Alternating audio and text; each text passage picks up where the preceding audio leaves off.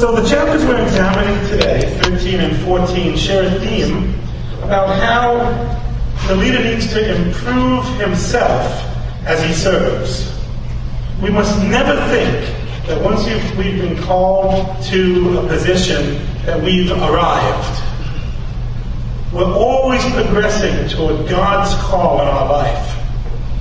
Philippians 3:13 says, "Brethren, I do not count myself to have apprehended, but one thing I do, forgetting those things which are behind me, and reaching forward to those things which are ahead, I press toward the goal of the prize of the upward call of God in Christ Jesus." We need to be reaching forward all the time in our walk, pressing toward the goal, not looking back, but looking forward. My life changed radically several years ago when I began each day asking God, "Hey, what are we going to do today? What do you have in store for me, Lord? What's next?" Turns out that He had some cool stuff in store for me next. This fellowship and you guys are part of that, of what He had in store for me. We see further in 2 Timothy 3:17 that we should work so that the man of God is complete, thoroughly equipped for every good work. Paul was well equipped and an accomplished man. Paul referred to himself as being a Roman citizen of the stock of Israel, of the tribe of Benjamin, a Hebrew of the Hebrews, concerning the law, a Pharisee. It was likely that his father was a Pharisee, and his family had a long history of religious piety. Apparently the family lineage was attached to Pharisaic traditions and observances for generations. While he was still fairly young, they sent him to Jerusalem to receive his education at the school of Gamaliel, one of the most well-respected and noted rabbis in history, and a leading authority in the early 1st century Sanhedrin. Paul attended Hillel School, which was noted for giving their students a balanced education with special emphasis on literature, philosophy, and ethics. Pastor Chuck's commentary says that 1st century history books record that Paul was such an avid reader that when Gamaliel spoke of Paul as a student, he said the biggest trouble he had with him was not providing him with enough books. Paul knew the importance of self-improvement. Sanders begins chapter 13 quoting Paul in 2 Timothy 4:13, where he asked young Timothy to bring the cloak that I left in Carpus and at Troas when you come, and the books, especially the parchments. Obviously, the books here refer to the Old Testament writings, but commentaries that I've read propose that it probably likely included rabbinical writings and books of interpretation and history books and poetry books. The parchments referred probably to the spiritual writings that Paul had, that God gave, those things that inspired his later epistles.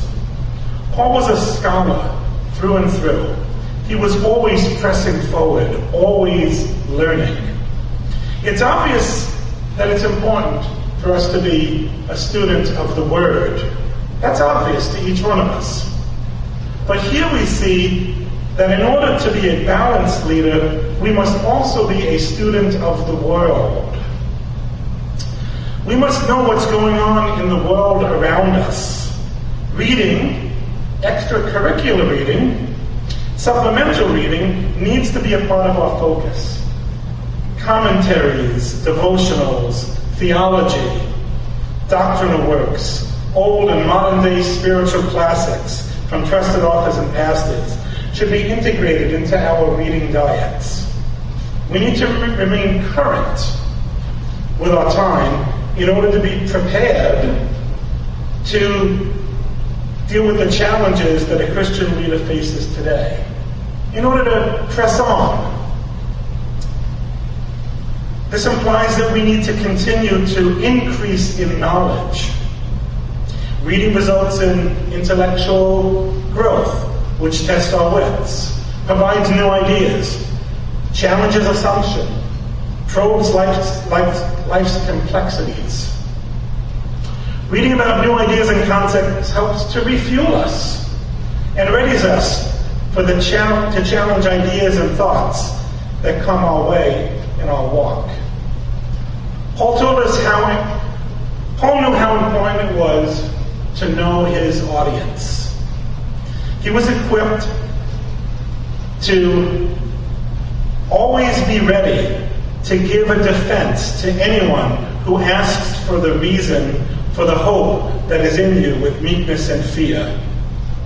Are you ready to give such an offense? I hope so. In Acts 17:23, we see when Paul came across the statue to the unknown God in Athens, he was ready to tell them the identity of the one that they worshipped and did not know. He knew his audience.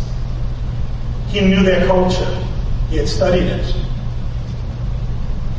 Many people that we know love and worship gods and idols that they do not know. We need to be able to help them and be relevant to them so that they can come to know the God that we know, the true and living God.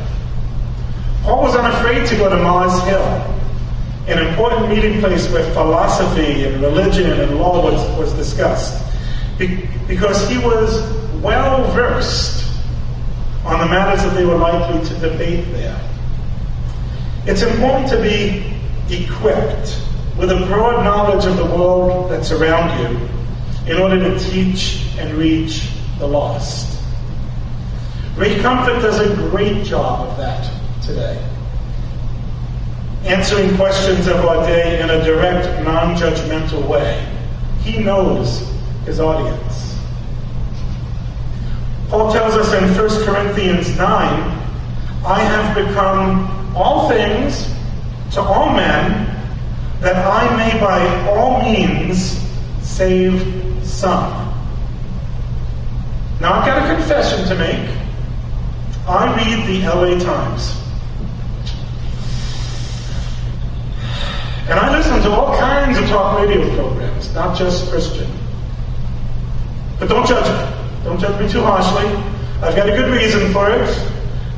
I do it because I want to know what's going on in the secular world around me.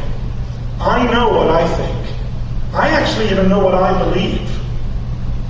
But I want to know what the world around me is doing and what they're thinking and what they're believing. I need to know the opposing view on something. I know that I'm not going to, that I don't need to agree with them. But in our world as Christians, and in my case, remember I work in a Christian ministry, we can tend to be a little secluded in our lives. For good reason, mind you. I mean, we do want to avoid being polluted by the filth of the world. But our life still tends to be somewhat exclusionary or monastic at times. I mean, that's just the way it is. So if you're strong enough, you need to engage the world, to be in the world and not of it. And we need to know what's going on in the battlefield in order to be good soldiers at the war. Reading does that. Learning does that. Continuing to sharpen yourself and be ready for the battle. How could we be salt and light in the world if we're not engaging in it? In order to be prepared for what we find, our reading could include people and ideas that we're not familiar with and likely don't agree with. But remember, always, always, always, always measure everything against what the Word of God says. Another reason Sanders says that reading is important is to cultivate a preaching and writing style. When you read how others write and develop their ideas, it helps us to learn how to express ourselves. It gives us ideas on how we might explain a concept or frame a project that God puts before you. Reading an expert's work helps us to become more informed in our own field of expertise. I'm a big believer in not reinventing the wheel. If someone else has gone before me and developed a technique or a method, I believe imitation is the greatest form of flattery. Now, side note, for those of you that are students or take tests, that's not recommended. That's cheating, so we don't want to recommend that. But besides that, it's important that we learn our subject matter from the subject matter experts that God brings our way.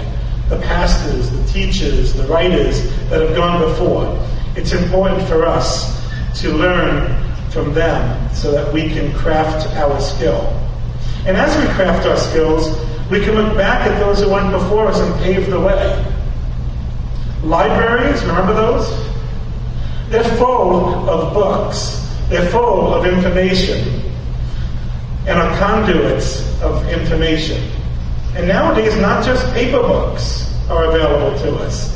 The digital world that we live in has opened up lots of delivery methods for books. Audio, Kindle, laptop, iPads, even phones give us access to the information age that will be useful to us to continue our learning and make us useful to God in the leadership roles that He places us in. Reading is also another way for us to have fellowship with the great minds of our day.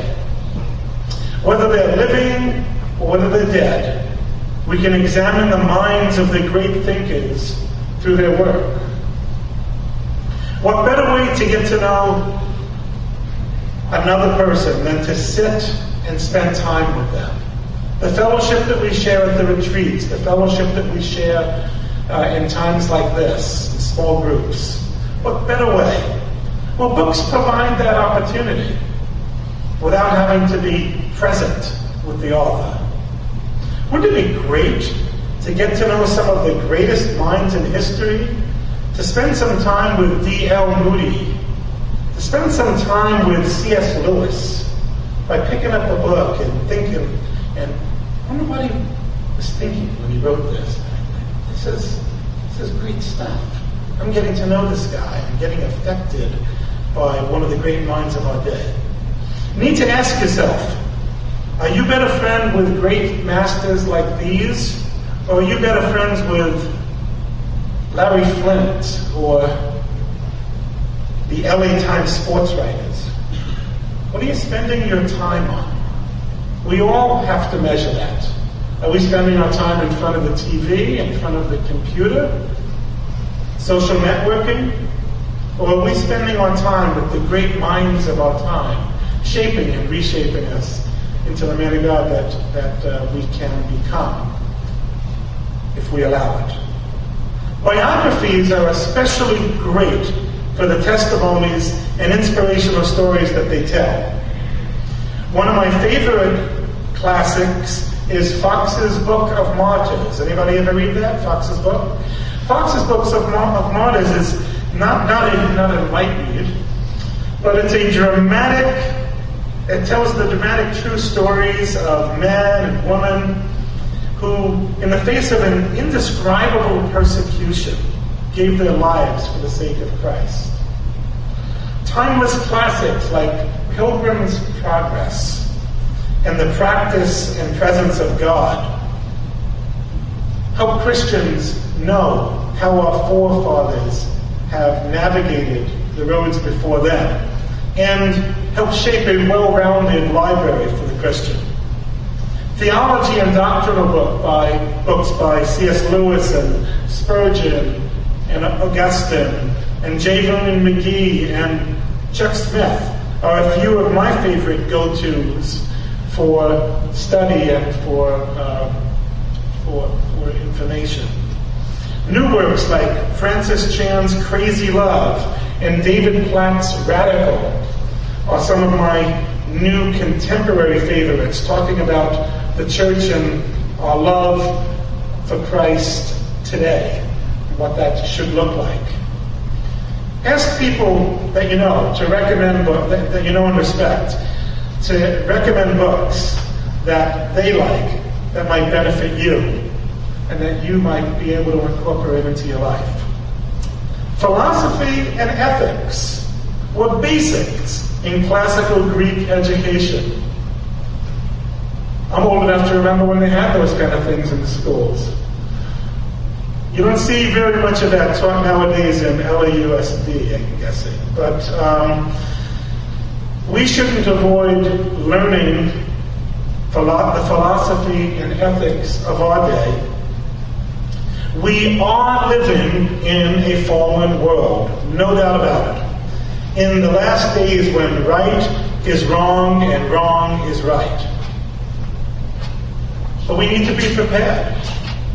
We must be careful not to embrace any false doctrines, ideas, but instead to be as Bereans, who search the scriptures daily to find out whether these things were so.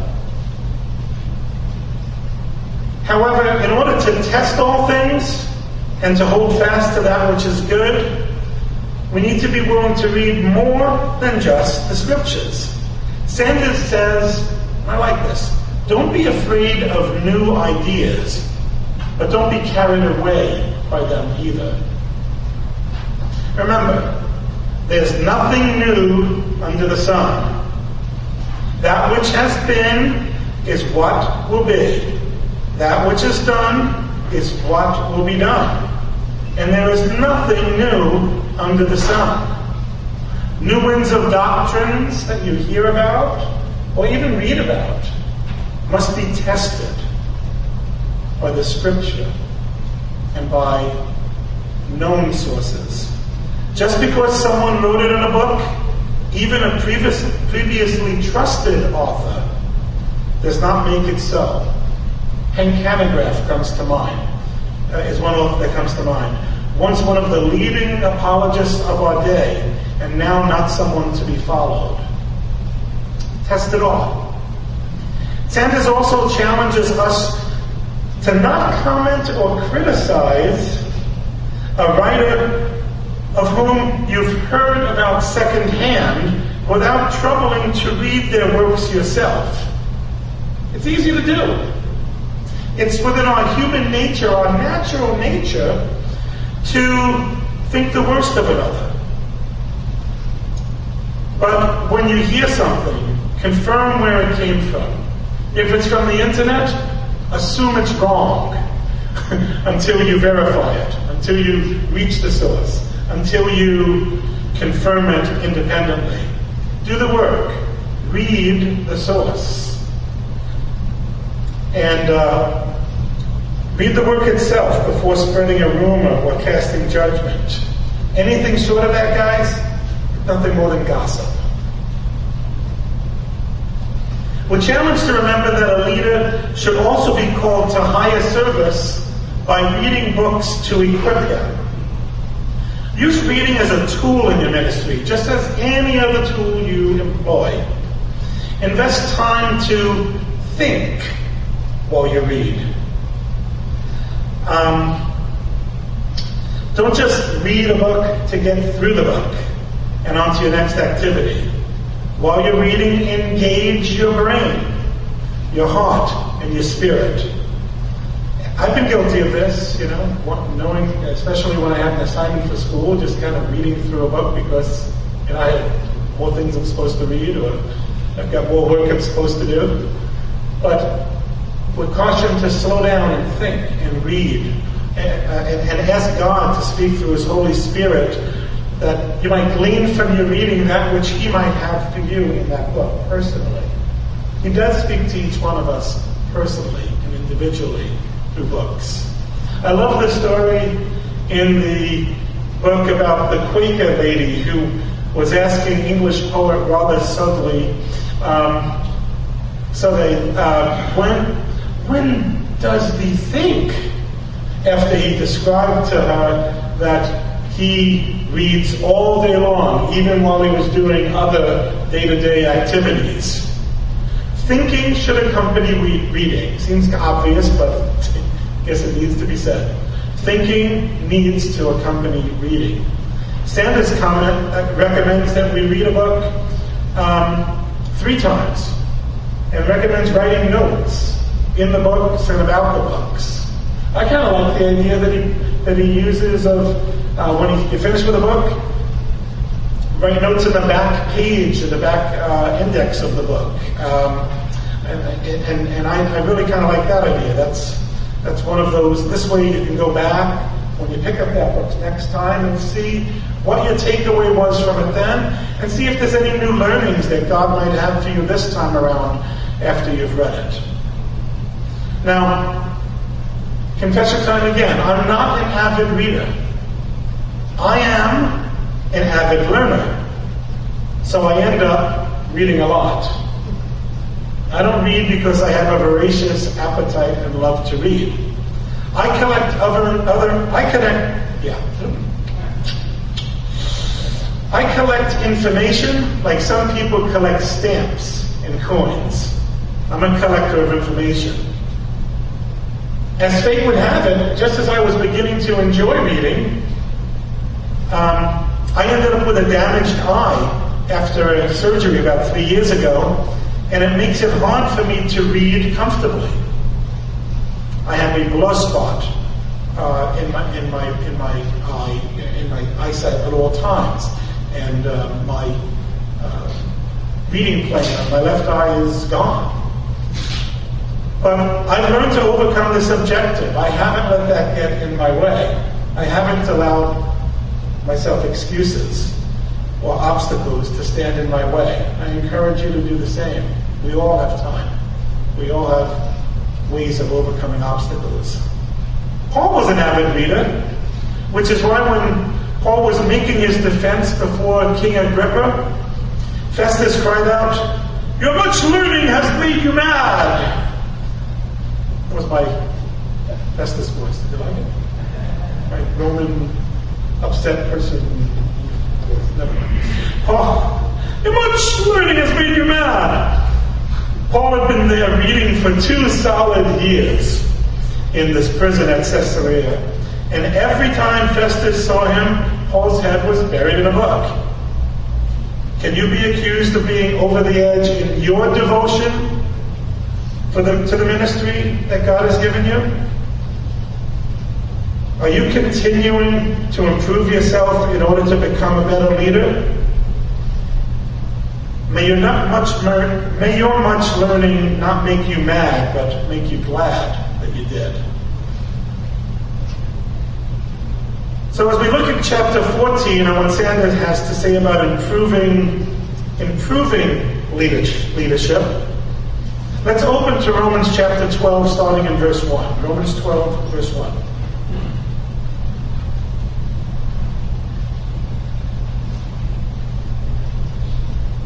Romans 12:1 says, "I beseech you, therefore, brethren, by the mercies of God, that you present your bodies a living sacrifice, wholly acceptable to God, which is your reasonable service.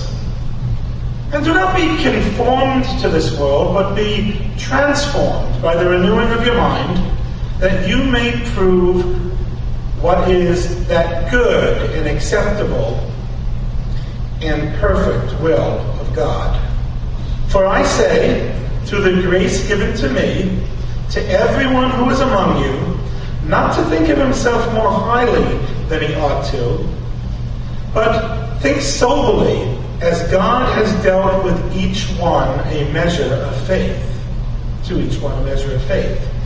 For as we have many members in one body, but all the members do not have the same function. So we, being many, are one body in Christ, and individually members of one another. Having then gifts differing according to the grace that is given to us, let us use them. If prophecy, let us prophesy in proportion to our faith. Or ministry, let us use in our ministry. He who teaches, in teaching. He who exhorts, in exhortation. He who gives, with liberality. He who leads, with diligence. He who sows mercy, with cheerfulness. So, we see that Romans 12 is an encouragement for all believers to improve ourselves and to utilize the gifts that God gives us. But specifically, it talks to leaders as an exhortation and encouragement to exert yourself to lead. Ironically, it appears that the best way to lead is to get out of the way. Offer yourself as a living sacrifice, holy, acceptable to God, which is your reasonable service. Reasonable because it's the least that we can do, given that God offered himself to us as a living sacrifice. Reasonable, but not easy. Not under our own power. But until we offer our human understanding, our human wants and desires, our human wills for God to reshape into his perfect will, our ministry service is useless. As filthy rags to him. Unless we allow him to transform us by the renewing of our minds, we'll miss the mark and not know the perfect will of God. As you probably remember, that's my story. I thought that I knew better than God, and I had the talent to do what was necessary. I failed. I ended up disgraced and disqualified for ministry. My work was as filthy rags. God had to teach me not to think of myself more highly than I ought. And then, by his grace, I was dealt my measure of faith that he wanted me to have. I became usable when I got out of the way, when I gave my body as a living sacrifice and allowed him to renew and reshape my mind. God has given each one of us, this scripture says, varying gifts to be used within the body of the church, and granted us his grace to use them. Prophecy, teaching, exhortation, mercy, cheerfulness, and leadership. Let us each use them properly. Let us seek to use these properly. Not every Christian is called to a major leadership position in the church, but every Christian is called to influence others that are in our charge or that are in our lives. Verse 8 says that we are to lead with diligence. Diligence, defined as careful and persistent work or effort. Diligence. William Barclay's commentary translates Romans 12:8 this way. He says, if called upon to supply leadership, do it with zeal. Zeal. That's a great word. What a great old word. Do people ever use zeal and your name in the same sentence? Zeal. Do you have the kind of zeal that Jesus and Paul had for his faith, for his people? Is your zeal conditional, or even worse, reserved for those special occasions and those special projects that you can get excited about? Or do you have zeal that comes with the excitement of the work that God has in front of you. Romans 12:11 instructs us to not be lacking in diligence, not be lacking in zeal, but instead to be fervent in spirit while serving the Lord. Sanders called it keeping yourself at a boiling point for service. As I reviewed the specific areas that a leader is responsible for, I noticed that these line up with spiritual gifts that God provides for each of us that seek them. In 1 Corinthians 12:28, Paul tells us that God has appointed these in the church: first apostles, second prophets, third teachers, after that miracles, then gifts of healing, helps, administrations, varieties of tongues. The gift of administration, my strongest, is the ability to create order out of disorder. From the Greek word kubernesis, meaning literally to steer or to rule or govern or to guide, it carries the idea of someone who guides and directs a group of people toward a goal or destination, or guides a ship toward a goal or destination. With this gift, the Holy Spirit enables certain Christians to organize and direct and implement plans or lead others in the various ministries of the church. Surprisingly, few who are called to the role of senior pastor have this gift naturally. They're usually big picture guys. They're usually the person that God gives the grand message to. CCM is different. With the exception, Pastor Richard clearly has a strong gift of administration. But most churches actually have a separate person on staff just for this role.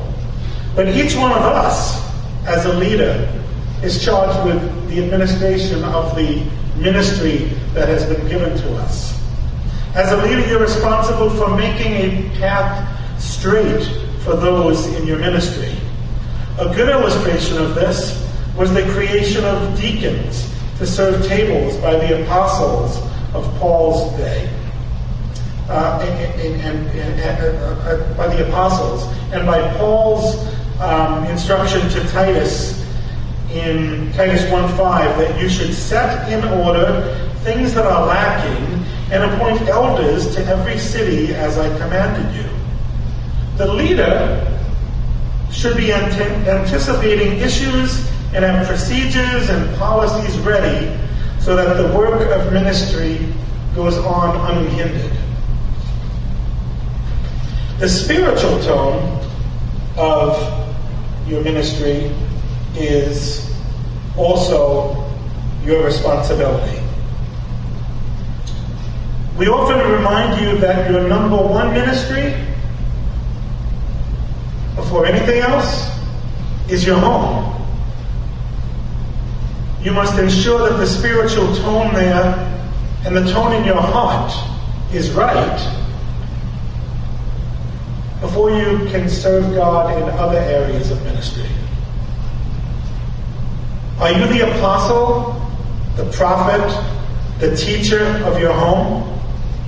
Are you worthy of being imitated? People are watching you in your home and in your ministry. Remember that we need to live up to the standard that Paul offered when he said, "Therefore I urge you, imitate me." Or, "The things which you've learned and received and heard and saw in me, these do, and the God of peace will be with you." A group's morale and attitude is also the responsibility of a leader. Friction amongst the team should be minimized and team building should be emphasized. Yeah, it sounded a little like Jesse Jackson. should be minimized and should be emphasized. I digress. Paul tells us that we are all part of the body, but with many functions, yet all the body. We must work in harmony with each other to fulfill Christ's plan for our ministry. If the problem is a person or a group,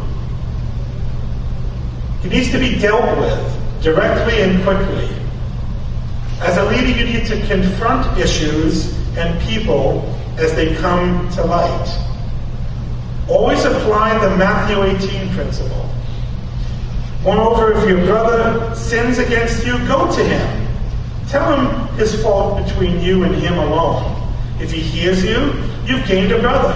And if not, if he will not hear, take with you one or two more, that by the mouth of 2 or 3 witnesses every word may be established. Let your brother know that you have something against them. Give him a chance to respond. Follow the Matthew 18 principle. Sometimes we think that it's more Christian to just let it go and not confront someone with a problem. But the work of God should not be sacrificed for the sake of peace. Your glorying is not good. Do you not know that a little leaven leavens the whole lump? Therefore purge out the old leaven, that you may be a new lump, since you truly are unleavened. But indeed, Christ our Passover was sacrificed for us. It's better to remove one for the sake of many. One of the hardest tasks that go on is in the church is for the usher or the pastors to remove a distraction or an uncooperative person from the sanctuary. It's tough. It's even harder when you have to remove someone from a ministry position. I've actually lost friendships over this, but it's part of the cost of leadership. When you accept the role that God gives you, you accept the good with the bad, knowing that in the end, Jesus' ultimate sacrifice for us was immeasurably more difficult than any of the roles that he calls us to fulfill. Personal relationships. All ministry is personal. You should never forget that your relationships with your co-workers and constituents is always personal. Take care that you are never too far removed from the ministry that you're in, or your family. Never too far removed to provide the personal attention that they need. Always keep in view the fact that you are being allowed to deal with people's hearts. Their souls are being bared to you. Let your touch in their lives be Jesus' touch. Look at how he cared for others. Not only the ultimate sacrifice that he came to earth, giving up his divinity for our humanity. Not only the fact that he suffered to live in bodies like ours so that he would understand our suffering. Not only that he went through the torture of a grueling persecution. Not only that he died on the cross for you to give you access. But before that, the way he cared for those that he encountered. He went out of his way to reach the Samaritan woman and called out to Zacharias, the chief tax collector, from a tree to dine with him. He was accused of being a winebibber and a sinner because his ministry was personal. His heart then and his heart now is to heal them all. And his fame went through all Syria, and they brought to him all sick people who were afflicted with various diseases and torments, and those who were demon-possessed, epileptics, and paralytics, and he healed them all. Don't be afraid to get your hands dirty. Jesus wasn't. He touched lepers and put mud in the eyes of blind men. He cared deeply. Don't be afraid to care deeply.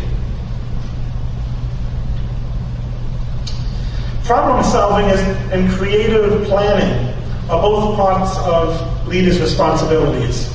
Identifying and correcting what is defective or inadequate and successfully planning ahead are all parts of being an effective leader. Many pastors are gifted at casting the vision, hearing and discerning that direction from God in taking that God is taking a ministry. The responsibility for executing and fulfilling the vision is left to those who are called into leadership positions. Sanders says that a leader must see the goal clearly, plan imaginatively, and employ tactics that lead to success. I again remind you, do not try to do this under your own strength and power. Always seek God's help and direction. Do not rely upon your own strength and power. This is the word of the Lord to Zerubbabel. Not by might, not by power, but by my Spirit, says the Lord of hosts. Thank God for the power of the Holy Spirit to empower us. Thank God that He sent us the Helper to do those things for us that we cannot do for ourselves. Never, ever underestimate the power of prayer. Pray believing. I know that when I pray, I absolutely believe that God is answering that prayer. Why wouldn't I? He can do whatever He wants. He's sovereign. He surprises me. He doesn't have to. But why wouldn't I believe that if I'm praying that which is according to God's will, why wouldn't I believe He would answer our prayer? He's the same yesterday, today, and tomorrow. Never underestimate the power of prayer, and never attempt to problem solve or creative plan without first praying. And finally, the last point in chapter 14. What does it mean when the pastor says finally? Absolutely nothing. And finally, the last point in chapter 14. Resist the idea of leadership from the rear. I didn't realize when I was writing it from the book that it actually rhymed. Resist the idea of leadership from the rear. Remember, King David's fatal sin was not being in the battle, but leading from behind. If you're called to lead, lead. If not, step away. And God will lift someone up that He has chosen until He puts you back into service where He wants you. God chooses His leaders. He anoints kings and provides them all they need. If you're chosen by God to lead and still feel that you're unqualified for leadership, you're in good company. Moses, Jeremiah, they had the same issues. If you have been called by God to lead and you feel unqualified for leadership, lead anyway. Sometimes it's our unwillingness to serve, it's our willingness to serve humbly and meekly, not feeling sufficient enough that God uses to make us his vessels of honor. I'll close today by reminding you that we must never think. I'll close to you today as I began, reminding you that we must never think that once we have been called to a position that we have arrived. We are always progressing toward God's call in our life. Brethren, I do not count myself as having apprehended, but one thing I do, forgetting those things which are behind and reaching forward to those things which are ahead, I press toward the goal of the high calling, the upward call of God in Christ Jesus. Let's pray. Heavenly Father, we thank you, Lord, for your word. We thank you, Father, that you use vessels like Sanders to cull it for us, to put it into readable, understandable format. We thank you for your Holy Spirit. And as we prayed when we began, we know that you are faithful and just, that he who has begun a good work in us will bring it to completion. So as each one of us looks forward to that which you are going to do, as each one of us commits ourselves to allow you to use your scalpel and to refine us and change us and renew our minds, we pray, Father, that we will be open to the changes, that we will hear your voice. And Father, for the one or two here that would love to recommit themselves to a more full active service, I pray that even now in their heart they can just reach out to you and say that I need you more. I need more of you and less of me. I need to lay down my life as a living sacrifice, holy and acceptable to God, which is my reasonable service, Lord. Reasonable because of what you did for us. Thank you, Lord, for what you did for us. Thank you, Lord, for the hope that lies within us because of your finished work on the cross. Pray that you go before us for the rest of this evening during our time of discussion and fellowship. And we thank you, Lord, for all that you have in store. In Jesus' name, amen.